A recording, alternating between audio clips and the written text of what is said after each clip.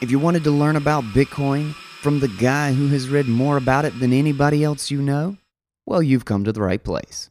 This is a Guy's Take episode.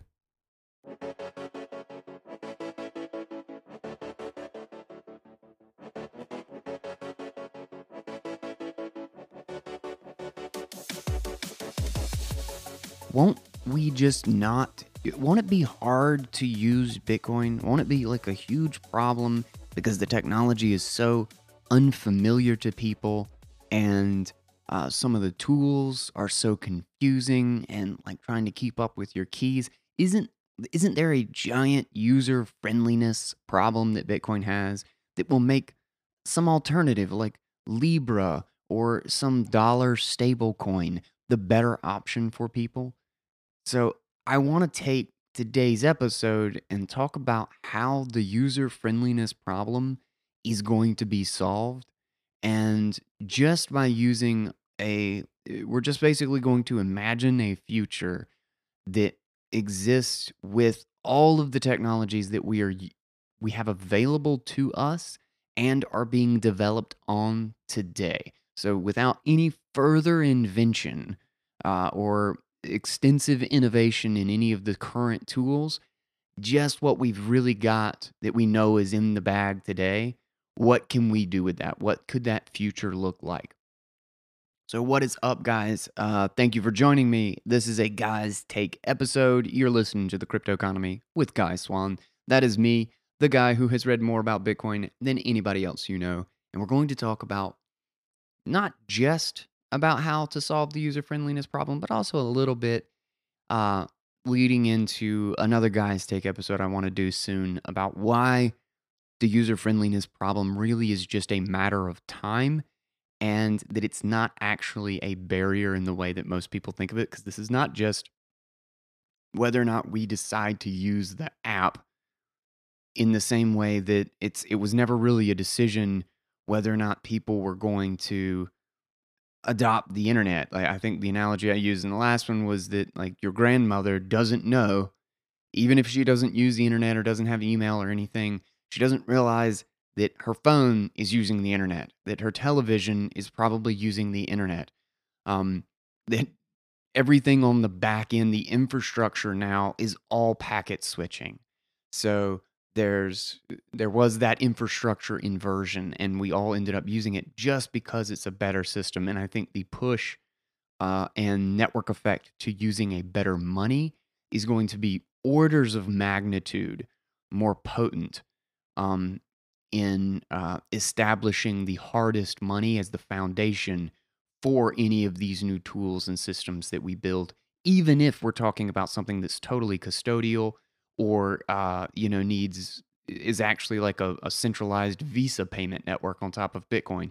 But I don't think that's going to be the reality. I think it will be there just because some people will want to use that. But I think we will solve the user friendly problem even in a decentralized and um, highly ownership secured way, like where the user is in fact the final owner of the coins that they have in their wallet, regardless of what any of these institutions say, and that it is all settled on Bitcoin and that everyone has access to that. So we'll talk about exactly what all that is. Um, and the first thing I want to hit is just that I think payments are going to turn into a service rather than just a standalone, like sort of wallet and key system. It will become something where the best app is the one that is best at providing the service of low cost, highly available payments to anyone that they want to use that service with. And there will be a degree of risk taking on the merchant or the service provider's side of things. And there will be multiple ways that this happens.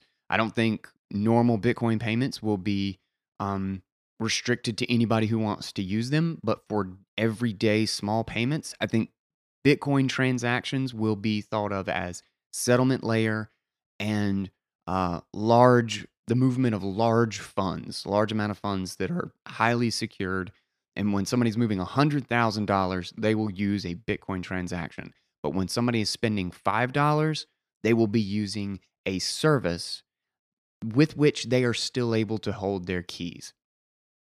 Now, my sister-in-law insists that I explain everything with cookies because she hates all the terminology and all the words. So I'm going to try to do that in this episode so that she can listen to this and understand what the hell I'm talking about to some degree, because I am going to get into a lot of technical specifics, at least in as far as like terminology of like types of signatures and stuff. But I'll do it just for the sake of mentioning that there is a technology that you can look into if you want, but it will not be important to understanding. I will try to make it as easy as a cookie analogy.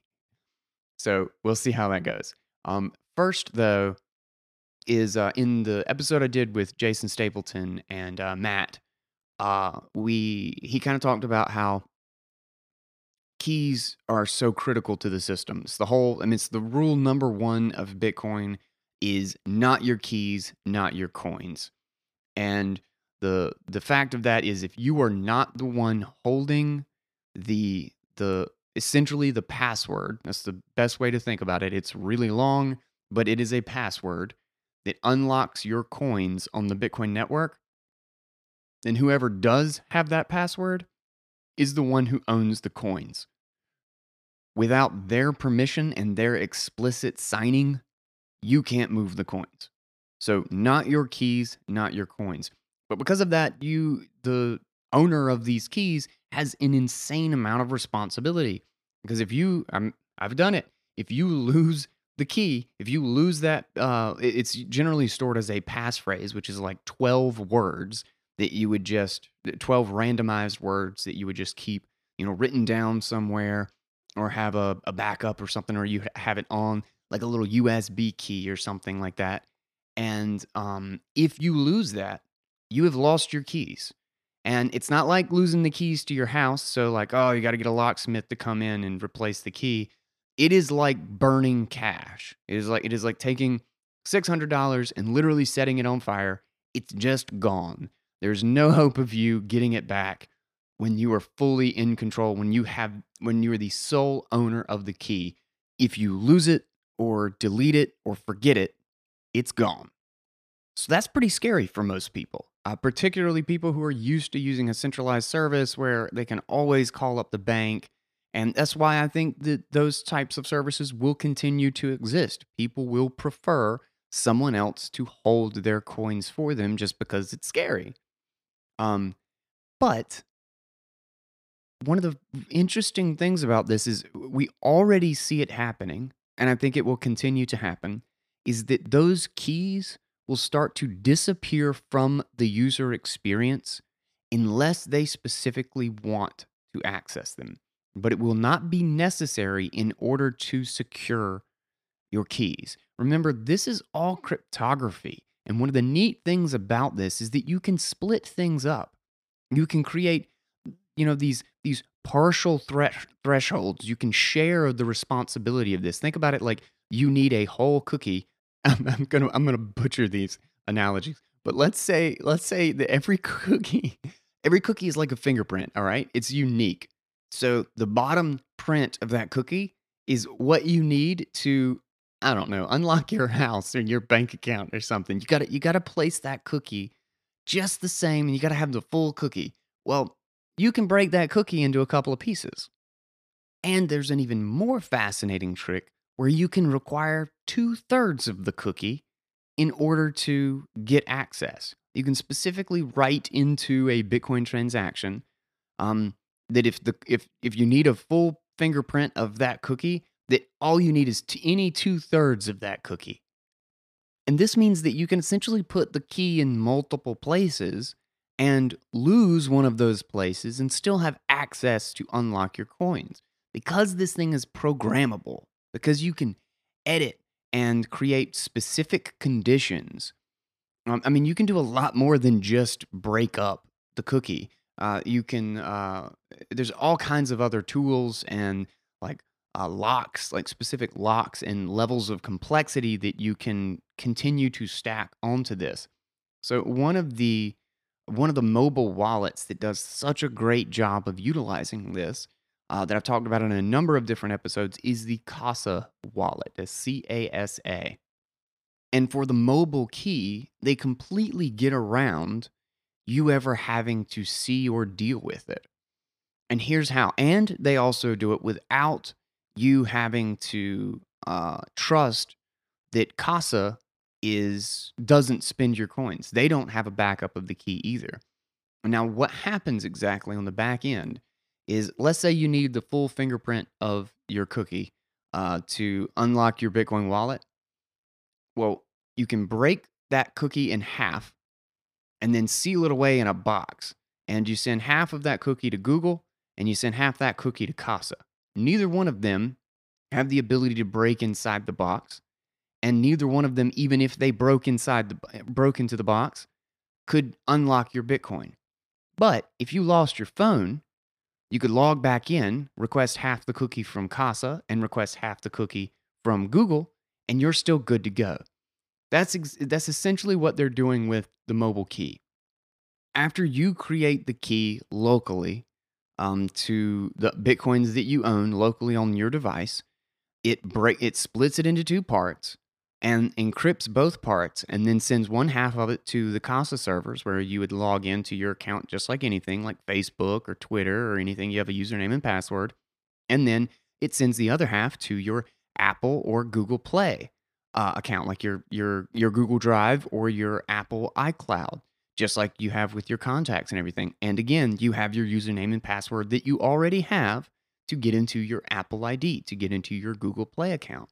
And if you forget those, well, you call up Apple and you reset your password. You call up Casa and you reset your password. It's it divides up the both the attack surface and the backup of the key without ever creating a single point of failure for someone else to own your or to have access to your coins. And it's just a really clever system. It's a really clever and simple system. That's not even like you're not writing like some fancy transaction in Bitcoin either. It's totally off chain. It's got nothing to do with the Bitcoin network. It's called Shamir secret sharing, but you can just break up a key into a bunch of different pieces, encrypt them, and do whatever you want with them. There's another wallet called, I'm gonna be was it Haven or Hexa? Hexa. I don't remember. I found out about it at BitBlock Boom and talked to the guys for a little while. And it's funny, they have a very similar system, but again, it's totally off. It's just in the wallet. You have a single key, and they actually break it up into a 3 of 5 setup. So rather than needing, like, whereas talk about the cookie where you need both halves in order to get it back.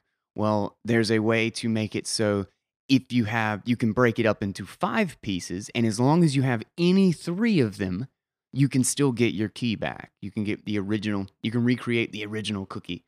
Um, and then with that, you can break it up into like 5 different locations, and then it has like this little thing where it like kind of holds your hand and gives you like a shield, um, like a shield health stat where it asks you to double check on your key and confirm that this one's still available. Like, if you put one in a safety deposit box, you have one in iCloud or whatever, that you just go look and make sure it's still there, and then you click the little check box, and then your shield gets bigger and stronger looking in the corner of your wallet.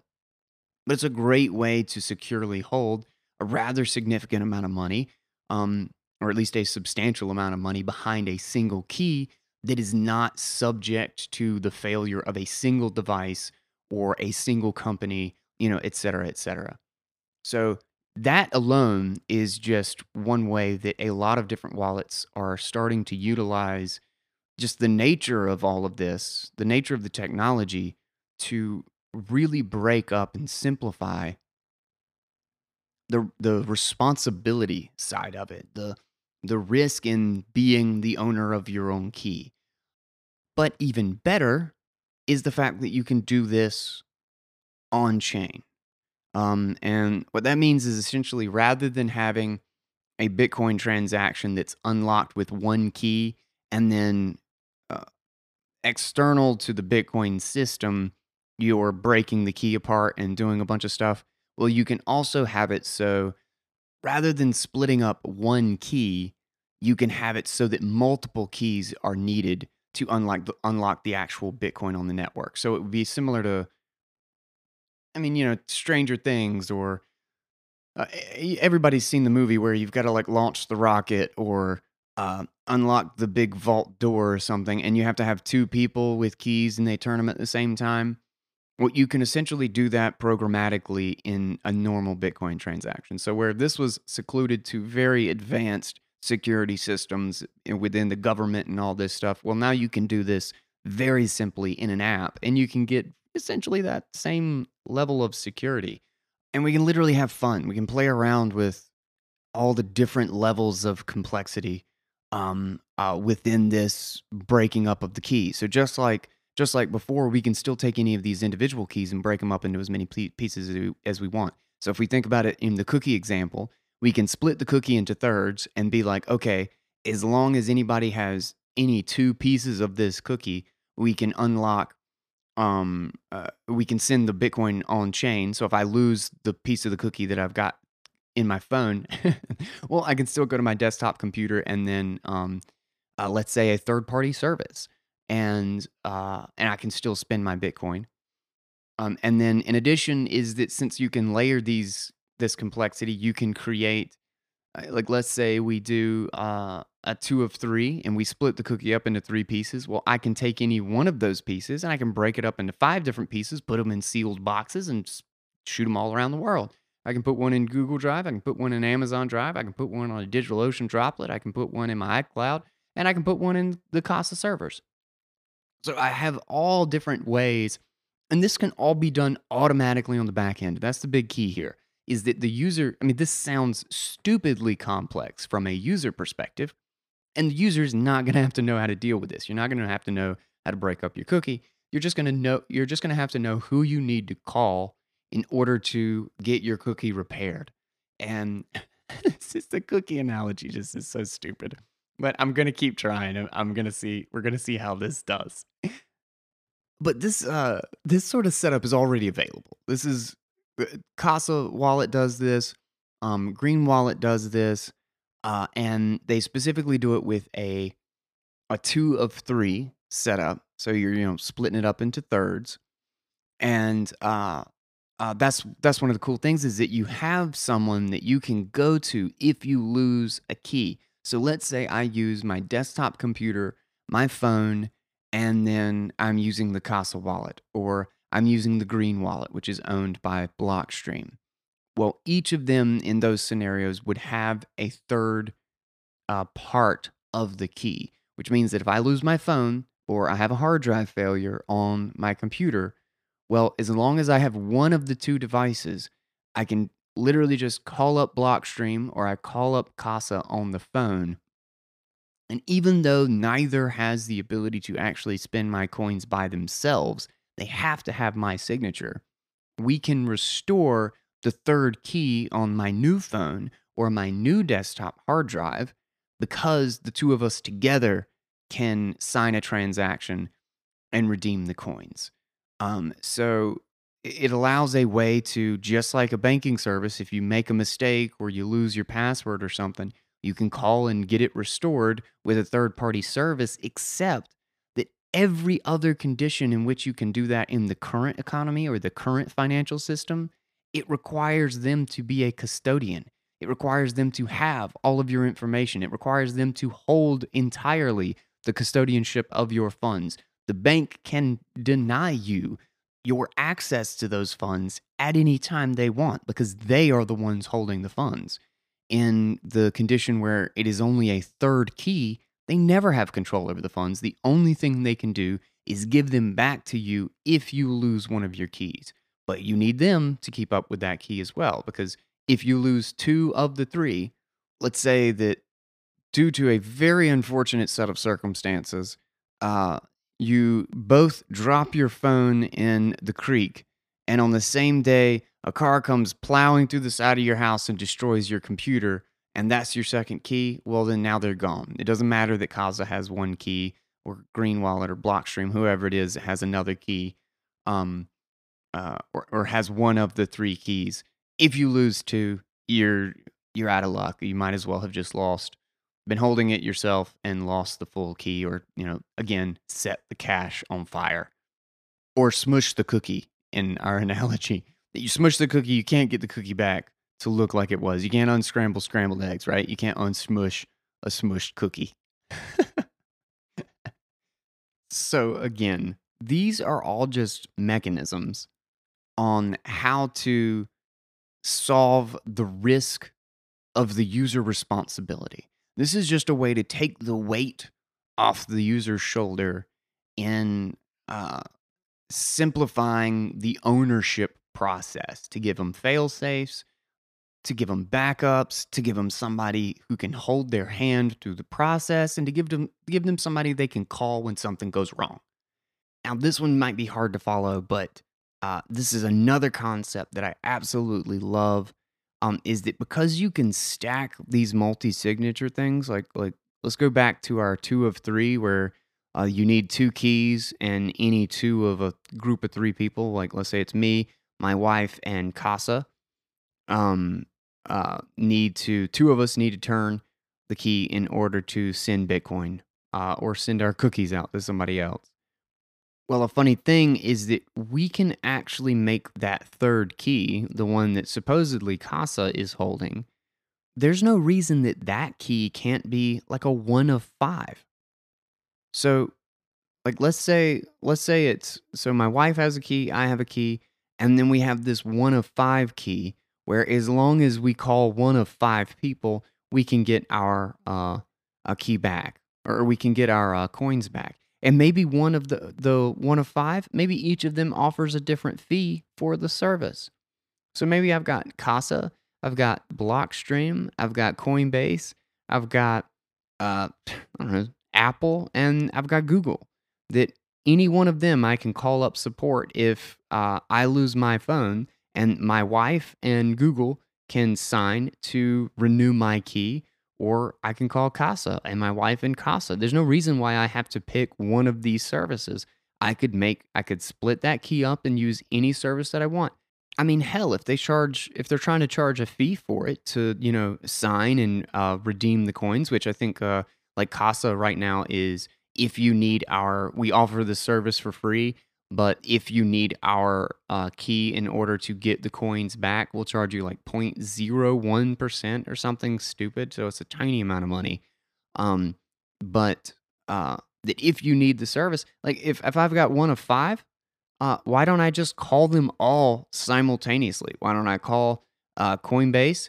And their customer service is complete garbage. So I'm just stuck on the phone with them, and I'm like, let me call Casa and Blockstream and Apple, and we'll see which one picks up the phone first, and then they're going to be the ones that get the fee. Everybody who makes me wait and talk to a robot for 30 minutes, well, they're not going to get paid. I'm going to go with the guy that does the service quick and easy, and I can have any one of them. I don't have to call Apple to restore my password. I can call 5 different companies. I can call 10 different companies. I can call 20 different companies. Doesn't matter. It's based on the programming of the key. So I have the option of making it as ridiculous as I want, and I can call any service to renew my key. Granted, that does it does increase your attack surface, but still, that's just beside the point. It's just using it as an example. One of the most fascinating things about this technology is that this is the only tool that can possibly accomplish this completely independently, where the user can get this service without giving up control of their money.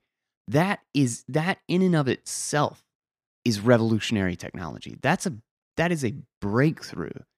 And I think the services that could blow up around this, that could grow up, I think Casa is a great example of one that's doing a wonderful job of building an entire stack of services and even hardware to go along with this. That's going to simplify that process.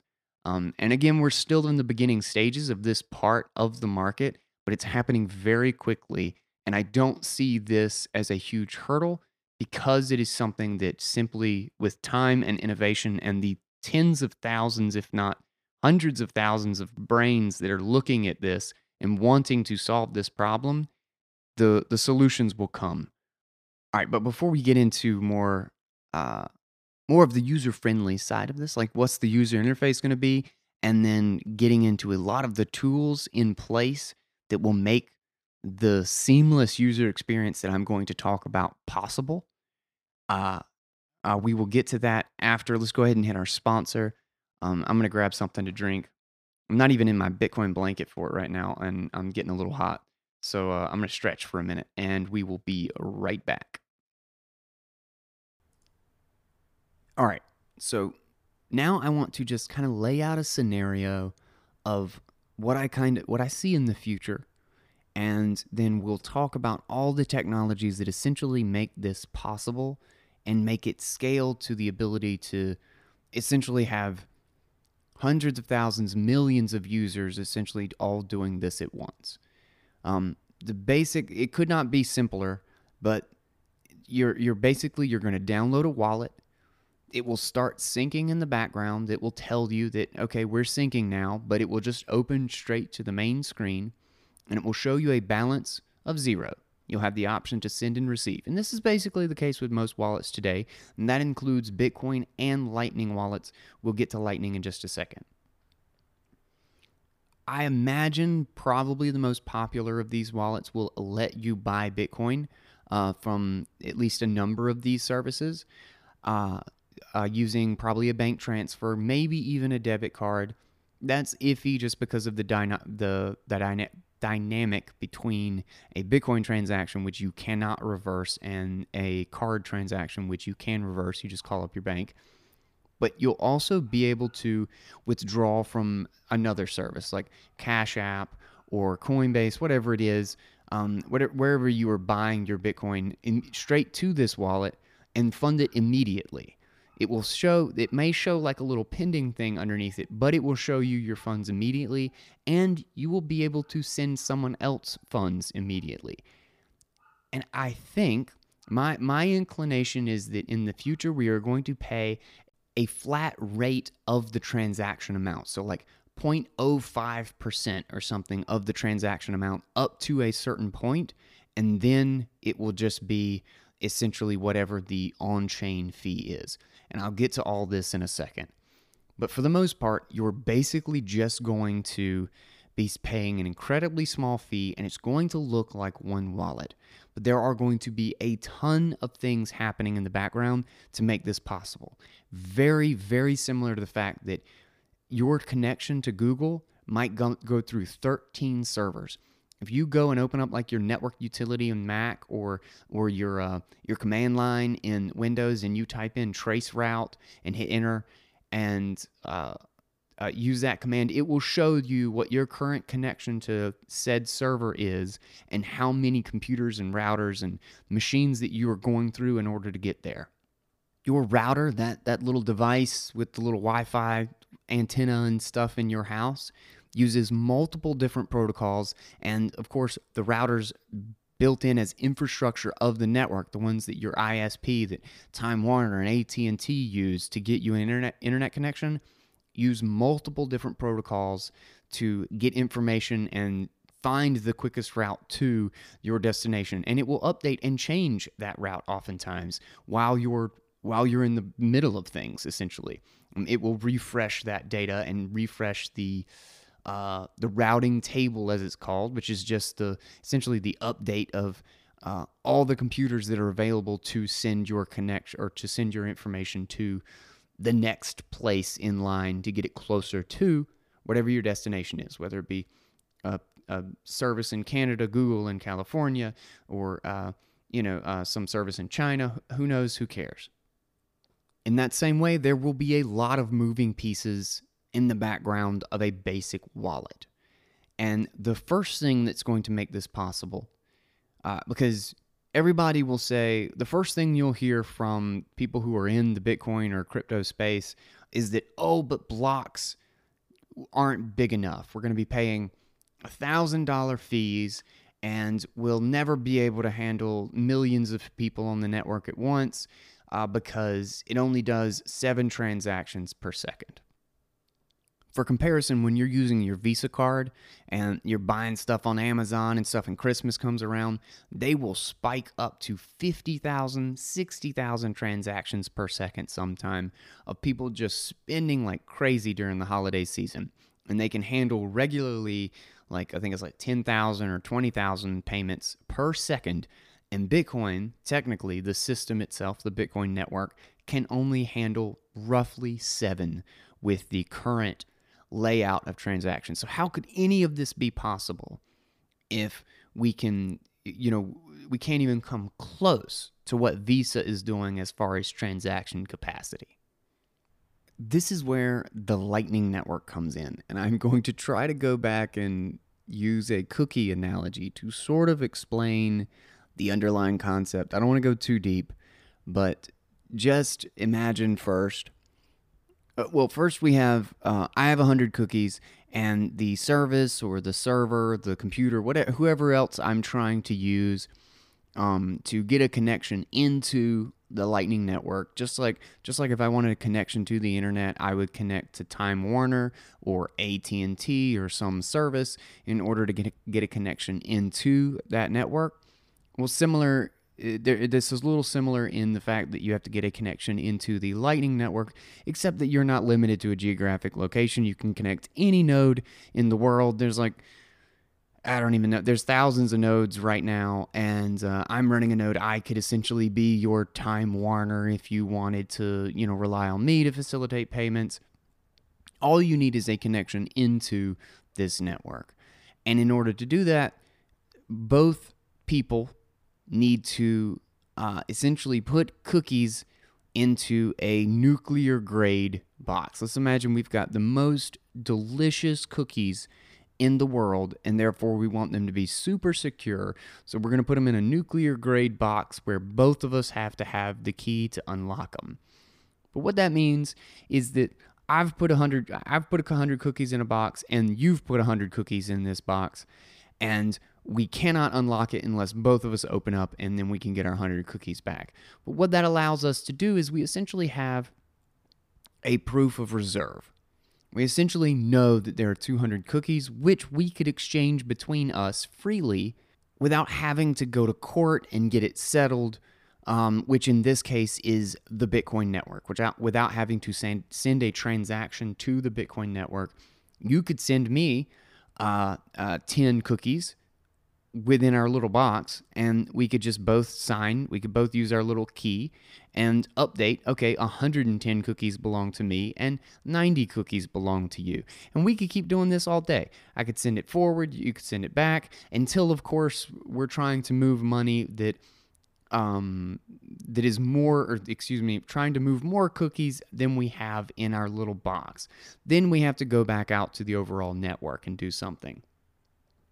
Now, the brilliance of the Lightning Network is that we have tens of thousands, hundreds of thousands of these little boxes, and we can bridge them together. So I can shift 10 cookies to you through our box, but let's say you have another box with Starbucks, and you shift 10 cookies in that other box to Starbucks. And now I have just paid Starbucks 10 cookies, and all you have done is shift cookies from the box in your left hand with me to the box in your right hand with Starbucks. So by essentially writing this really special contract with that we need both of our keys to unlock it security setup, we can route cookies through a bunch of different boxes and through a bunch of different people to get to any particular destination that we're looking for. But the magic of it is that we don't have to tell the Bitcoin network. We have the security of the Bitcoin network because without those keys, none of the money can move or none of the cookies can move. But we don't have to broadcast it to Bitcoin. So we're not limited by that 7 transactions per second. In fact, we really don't have any upper limit outside of how quickly we can get those messages from point A to point B. So we could be talking about hundreds, thousands, tens of thousands, hundreds of thousands, maybe even if this thing gets built out and really has the capacity and really works out the kinks in routing, and we have super efficient systems and long-term people providing these services. After 10 years of development, we could be looking at millions of transactions per second. As soon as we stop using the Bitcoin transaction itself as our actual transaction, or as our actual data limit, well, then that 7 transactions per second is arbitrary, because we could move cookies back and forth in our box, and then with the box to Starbucks and a box to Apple and a box to whoever and wherever we want to send it, thousands, millions, an infinite number of times, really, and never have to empty our box and start a new one. We may have to at some point, because maybe you end up owning all the cookies in our box because I keep spending at Starbucks and I keep spending at Apple, and therefore we want to close it out because now I can't send any money forward. I need to get a new box with new cookies. But if I only have to do that once every 100 transactions, that's not a big deal. Now, the important thing to realize is Lightning is just one concept of a payment network. There are many more to come. There are multiple implementations of Lightning. There are variations on this concept. There are something called state chains, which is very similar, but uses a third key, essentially, with a different party in order to move the funds. There's side chains, which essentially is locking up coins with a bunch of different keys, or locking up cookies in a box with a bunch of different keys, and then having your own copy of the Bitcoin network in which only the cookies in our box move, and it includes cookies owned by thousands of people or tens of thousands of people. Again, it's so important to stress that this is a programmable network with programmable contracts. So we can do all kinds of crazy stuff with it. It's just limited to our imaginations of what we can take these basic Lego pieces and then build out programmatically. Now, if none of that made any sense, it's not a big deal. Don't worry about it. The key takeaway here is simply that we have ways of creating networks that are built on top of Bitcoin that solve these problems. The main Bitcoin system is about securing the ownership as independently as possible, and the layers on top of it are where we will solve the service-related and major user-related issues and limitations. In fact, something that I like to stress is that the normal Bitcoin transaction, the thing that we think of today as I am going to send you $10 and I just sign it off and send it off to the Bitcoin network, and then suddenly you have the $10 that I used to have, is that that idea of a transaction will become more and more rare, and what it will be used to do is to establish financial network connections. The transactions will be used to build financial networks, and the transaction itself will be something that establishes a relationship with full reserves and individual ownership of any party in this, so that everybody can withdraw from the relationship safely, and but allow them to do or enact or make payments or extend details of the contract, et cetera, do a bunch of custom things off of the network unrelated to the limitations built into Bitcoin, like the transaction limits. And that's what I think the future of the user experience is going to do, is that it's going to leverage layers on top of Bitcoin. And remember, we can combine these with the shared keys. We can combine these with the hardware wallets and all this stuff. Again, this stuff can be stacked on top of each other in order to mitigate the responsibility issue, like how difficult is it to store my key and make sure that I don't lose it. Can I restore my key? Can I call up Casa or some other service in order to get it back In the case of some failure that I do have, can I send hundreds of transactions, thousands of transactions without having to worry about huge fees or confirmation times on the Bitcoin network? All of this stuff I think will be layered away, just like it was done with the internet. This same process occurred uh, in the late 80s and early 90s with the internet, where finally we started to establish these next layers, which made the confusion and the annoyance of working with the internet at the broadcast layer and turned it into this far more user friendly, highly capable, completely unique experience. If y'all haven't listened to the last Guys Take episode about how Bitcoin is the seventh major stage or phase of disruption in the digital age, I go into all of that crazy stuff, and there is a really, really fun exploration of all of that. I love the concept, and I think Bitcoin is such a fascinating extension of just the enormous amount of disruption that digital technology is causing in our world today, and how we organize, how we communicate, and our power hierarchies that basically govern us. I think all of it is in a major, major transition period, and it's one of the most fascinating topics to me. So that's why I dedicated a full episode to it last week. That's Guys Take 21, I believe. All right, but back to it. So there's a wallet that I have been using.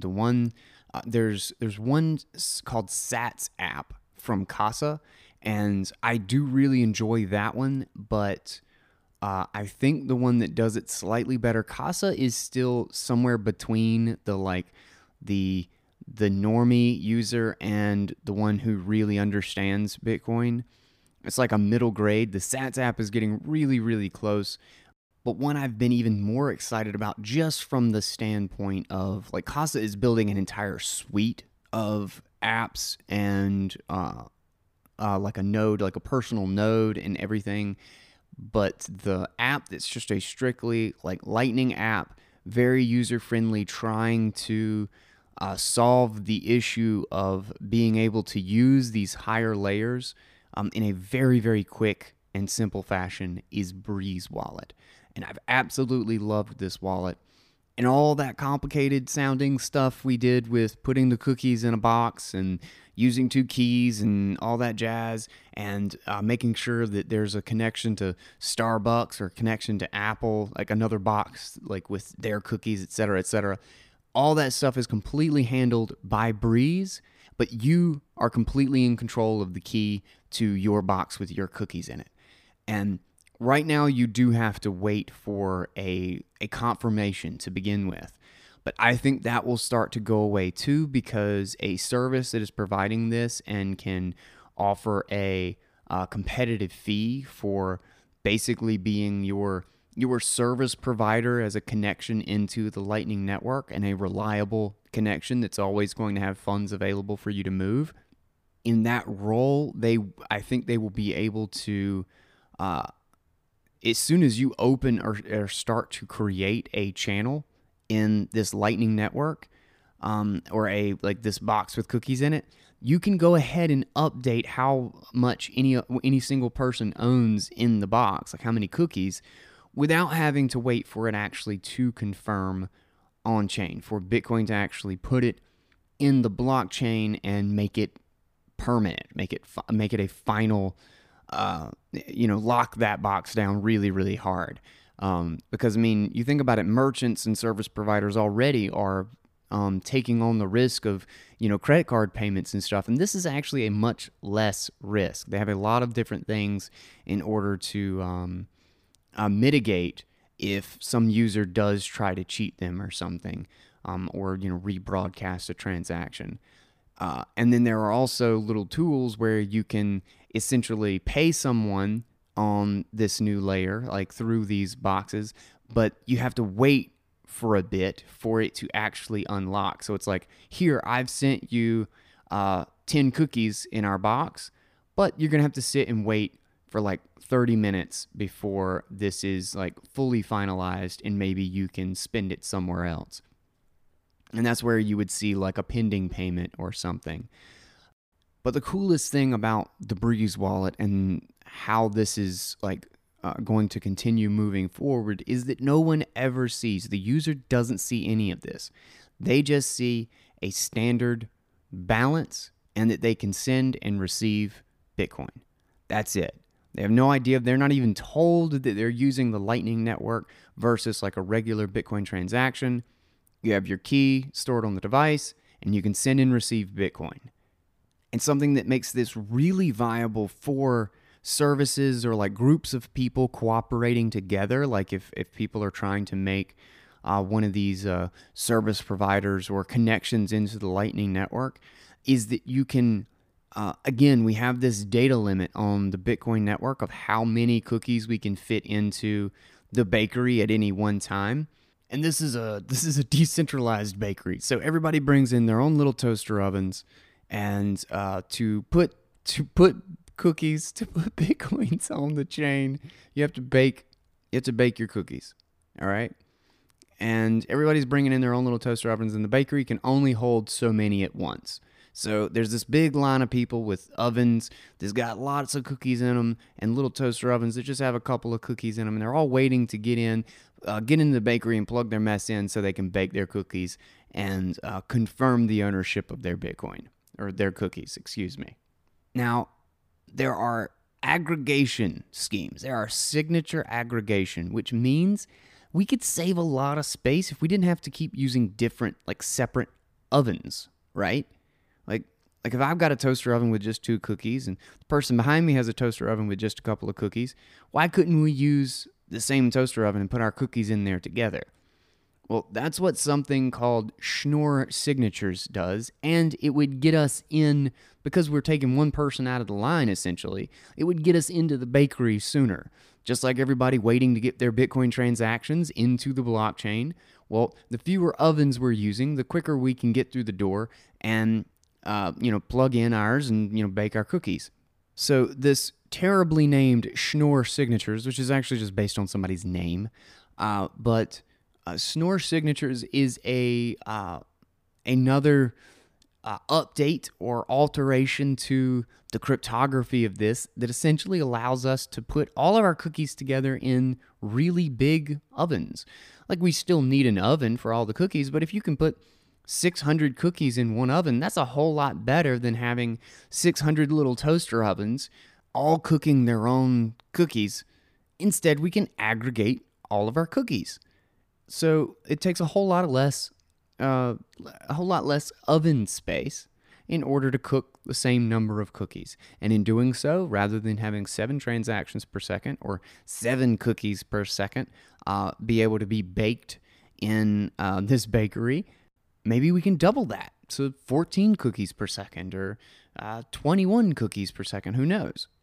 The only element that is a fixed size here is the size of the bakery. Everything else is just how creative we can be about orienting our ovens and our cookies and packing in things as close as we possibly can so that we're cooking as many or baking as many cookies as we can at one time. And of course, we can fill all these ovens with these little boxes with the multiple keys, and we can send thousands of transactions and move cookies back and forth while they're being baked in the bakery. So in a future where everyone is making use of these tools, we could see a situation where before, when we had thousands of people all storming the bakery and putting in little toaster ovens that would fill up the bakery really quick, we could see half the bakery full of just really, really large ovens that are baking hundreds of cookies at once.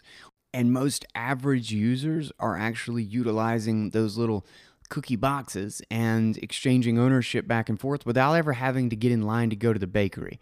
They just ignore the bakery altogether, unless, of course, they want to open up the box and take the cookies out. But in the meantime, we can constantly trade back and forth without ever having to ask anybody in the bakery or try to fit our thing in the oven. Like, it's not a concern for us. And I honestly believe that I think onboarding hundreds of thousands, even millions of users in very short order is simply a matter of time. I think all of the necessary tools are there. It's just a matter of adopting them. It's a matter of figuring out how to use those tools properly. But I can't see any specific reason why there is some sort of ceiling on this. Every single time it looks like there's a ceiling, something comes completely out of left field, like the Lightning Network, like side chains, like state chains, all of these other technologies that just expand the functionality, expand the features we can actually use with this thing. And ultimately, because it gets around a lot of the limitations of the underlying Bitcoin network, requires the user to know less at the end of the stage, at the end of this development and this transition phase into higher layers built on top of this. The user will have to know less and less to make it work. And there are a lot of tools that will combine the different sorts of payments, whether or not it's a normal Bitcoin transaction or a Lightning payment. The user may use either one and not notice and not care. All they care is that the money was theirs and now they've sent it to someone else, or someone else owned it and now it is sent to them.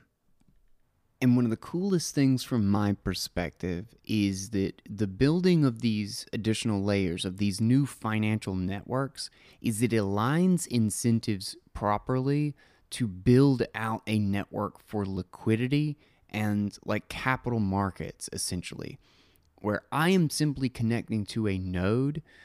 In the case of Breeze is being something that they call, and I've heard it mentioned a couple different times. I don't exactly remember where it started, but a Lightning service provider. They're managing the liquidity, they're managing the routes, they're making sure that you always have a way to send or receive payment, and they're taking a tiny fee in exchange for this service. And you, as the user, you don't have to know anything about how to manage channels. You don't have to know any of this stuff. You have one channel with this service. And even better is that with the wallet or whatever that you're doing, you can choose any service provider anywhere in the world. There's no limitations. There's no borders. There's no jurisdictions. You can pick Apple if you trust Apple. If you don't trust Apple, you can use Breeze. If you don't trust Breeze, you can use Casa. If you don't trust blah, blah, blah, you can choose anybody you want, or you can use multiple. And the tools to get the user to decide and figure out how they're going to use these things and connect to these quote-unquote service providers on the network. I fully intend to be one myself. It's not that terribly hard. You just have to be a little bit technically inclined, and you have to wrap your head around the Lightning Network so that you know what you're doing. But I think this is going to get simpler and simpler because of things like Autopilot and some of these tools to automate this channel management and the liquidity and orienting exactly how many boxes you have with how many cookies in it. That's basically what the software will do on the back end. And you might not have to do a lot. Your whole job may really just be making sure that you have a computer that stays online for as much as it possibly can. So you have a huge market available to you. And I mean, you basically have a market with no barriers. The barrier to entry to compete is practically non-existent. You don't have to be a satisfy some financial regulations. You're not even a custodian. All you're doing is helping to establish a good and reliable connection into the Lightning Network for other users who you hope connect to you in order to get a very tiny fee for when they make transactions. And it'll be a fully competitive, fully open market, and that's just so crazy exciting.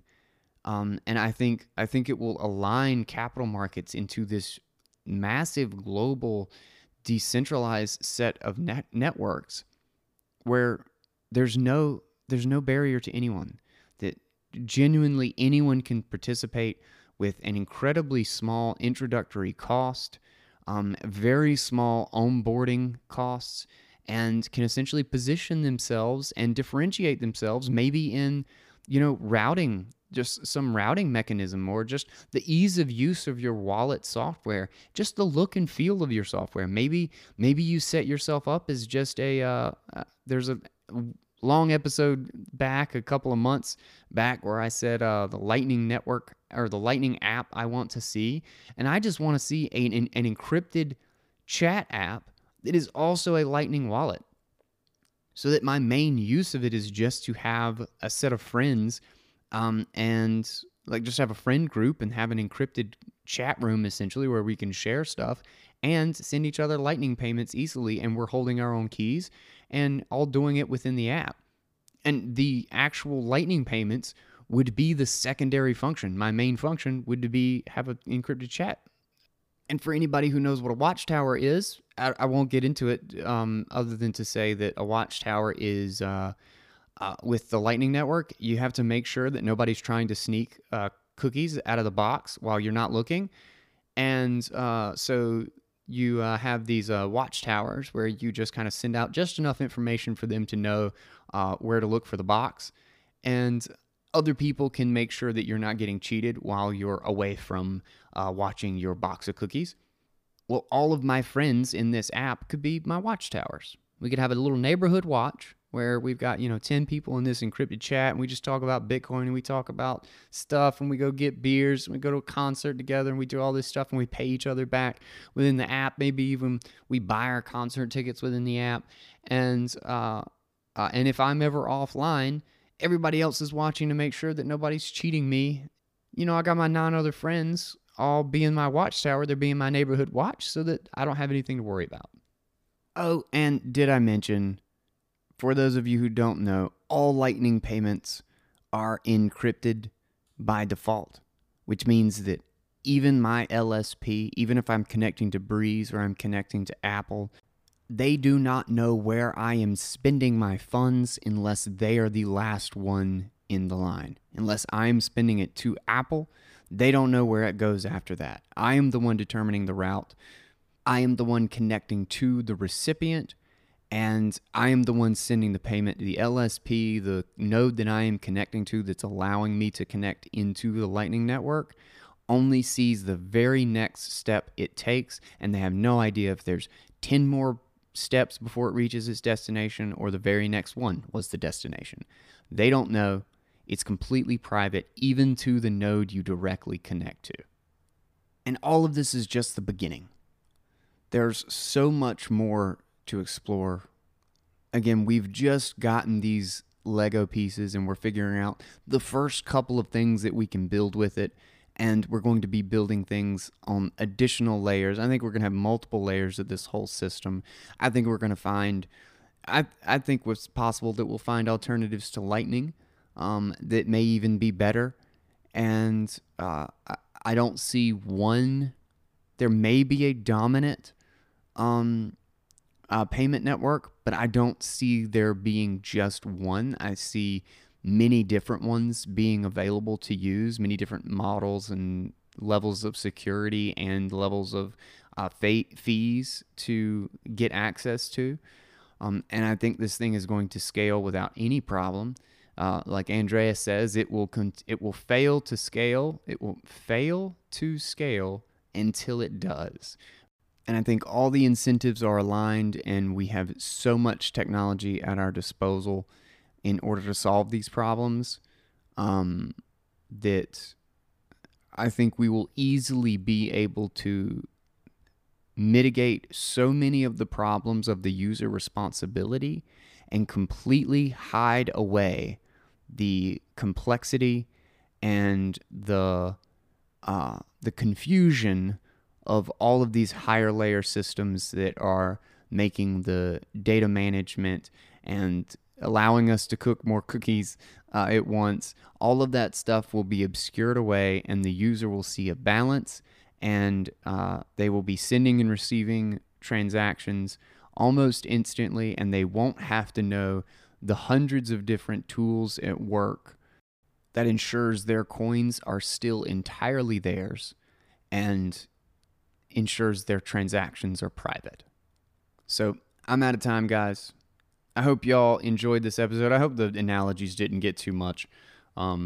it's possible that they got a little bit obnoxious, but all of this stuff is so hard to explain sometimes. The Lightning Network is one of the most confusing things. When I first wrapped my head around it, um, I had multiple aha moments with the Lightning Network, and it's still to this day, I have not found a simple way to explain it. It's just complicated. So if you didn't follow that, it's not a huge deal. Just know what it's for and what it helps accomplish. I'm going to try to make a number of other different little explainers and maybe even videos or something in the future to try to make it for people who really want to do a deep dive and understand the ins and outs of the Lightning contract and stuff. I want to make it available, but again, it's not necessary to understand all that stuff just to use it. So I hope you enjoyed this episode, and I will catch you all back here tomorrow. Tomorrow we are going to be reading Bitcoin is a Non-Violent Revolution by Nick Carter. Such an awesome piece. I jumped on it immediately, and it was worth every minute of reading. And it's going to be so much fun to cover. So I can't wait until tomorrow. That is what we will be covering then. And I think right now I've got for Wednesday scheduled part 2, the second section of Money, Bitcoin, and Time. I am getting the whole Bitcoin section accomplished. And I have just finished another chapter of the Little Bitcoin book. I am getting very close to the end of that audiobook, and I will start into editing. And hopefully that is just around the corner. I'll keep you guys updated on that. Oh, and I almost forgot. We have a new patron to thank. A huge thank you to Maximilian. Thank you for becoming a patron and help support turning all of this stuff into audio.